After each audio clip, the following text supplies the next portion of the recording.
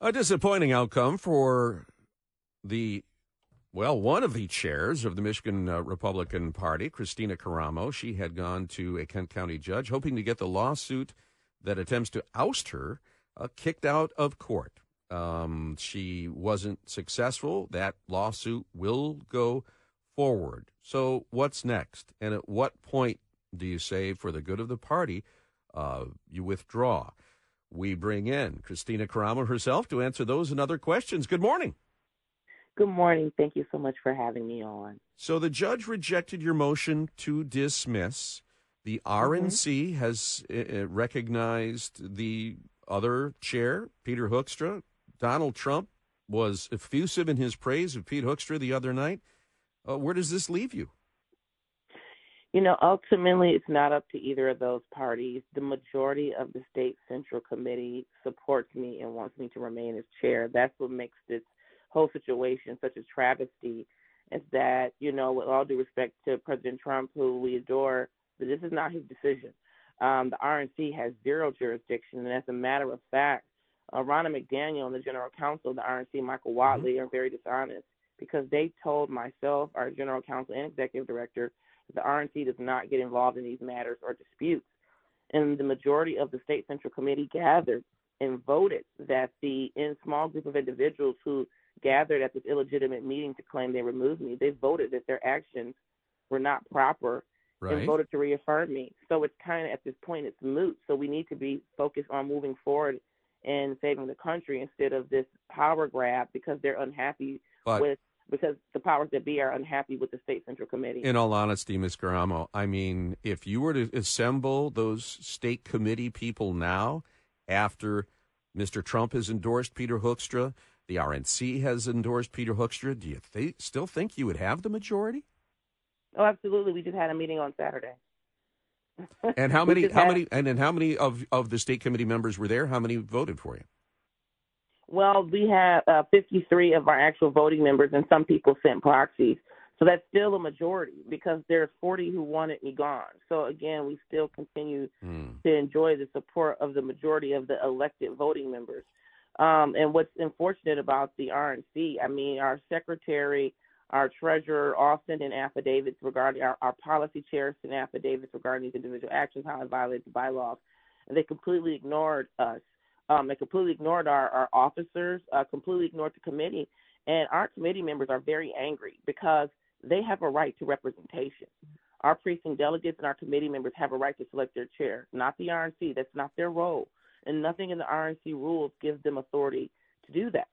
So this is a complete violation of the bottom-up structure of this party where, you know, the political oligarchy has decided they don't want the direction that our state committee wants. They're just going to come and coordinate this coup and just override us and bully us into submission, and the committee is not going to put up with it. This is not about me.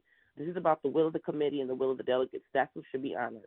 Kristina, as this continues to go on, you know, how does this help the candidates that are running that, you know, and the fundraising and those types of things that go on? Well, it's harmful. That's why I've challenged Mr. Hoekstra to stand before the committee at our March 2nd convention. There will be 2,000 delegates, and let the delegates settle this dispute.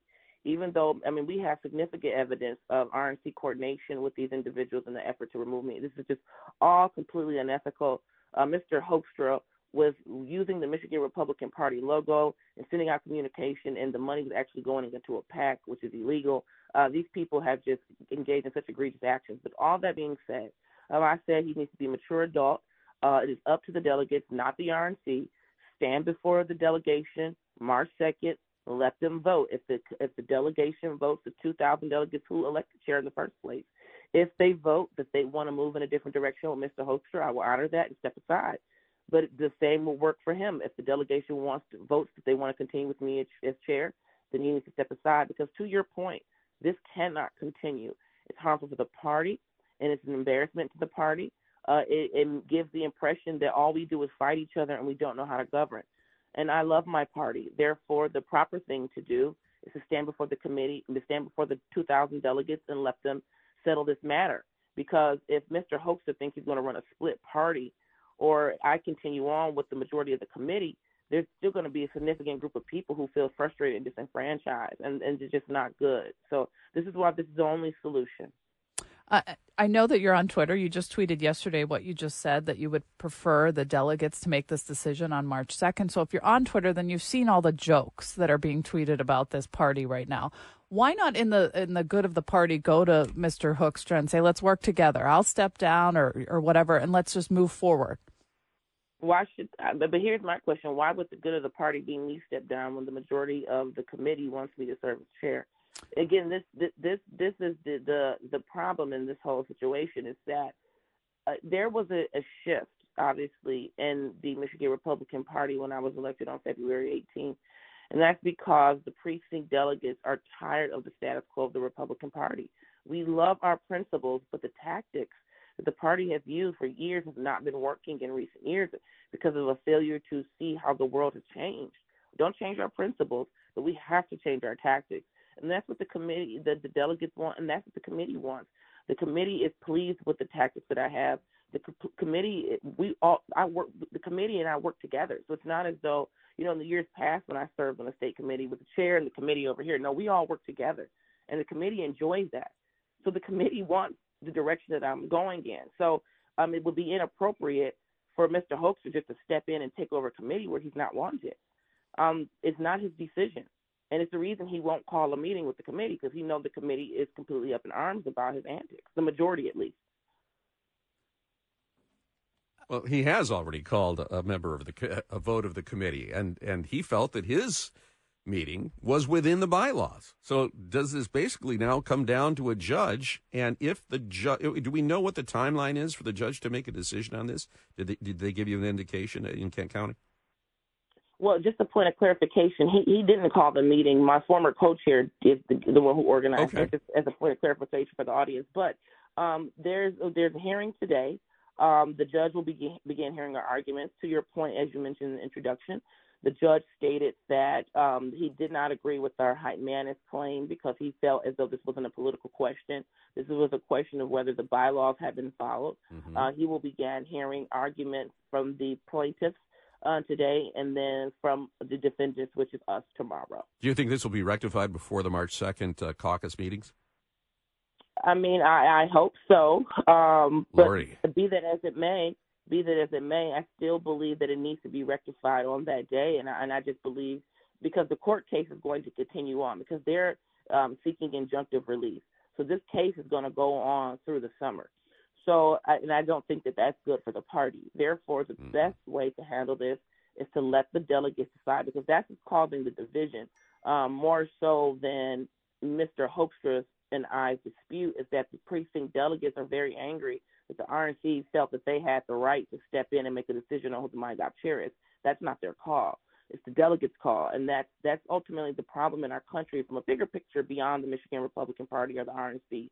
The general consensus among the public is that their voice is being stifled, that they have no choice in who actually makes decisions over their lives, that it's a top-down approach, and that's not what America is about. No, I appreciate that and the very grassroots movement in the party, and I can understand that your argument about bottom-up does make sense, but then there's political reality.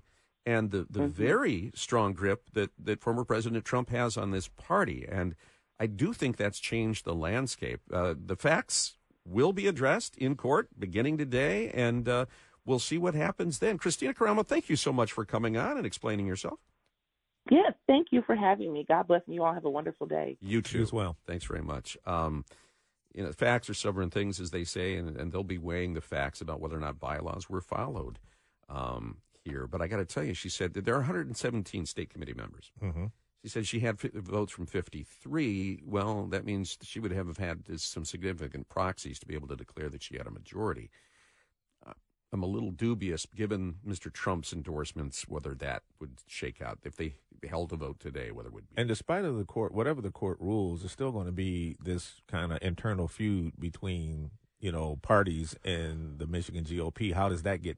Well, my point was, this has become a joke on social media. People are laughing at the party. Is there a way to just move forward without waiting for a judge, without just work together? But apparently not. Well, in maybe less passionate times, someone would say, look, you know what? for the good of the party, I'm stepping away. I see the forces that are laid against me, and when Donald Trump is against me, I know I've lost.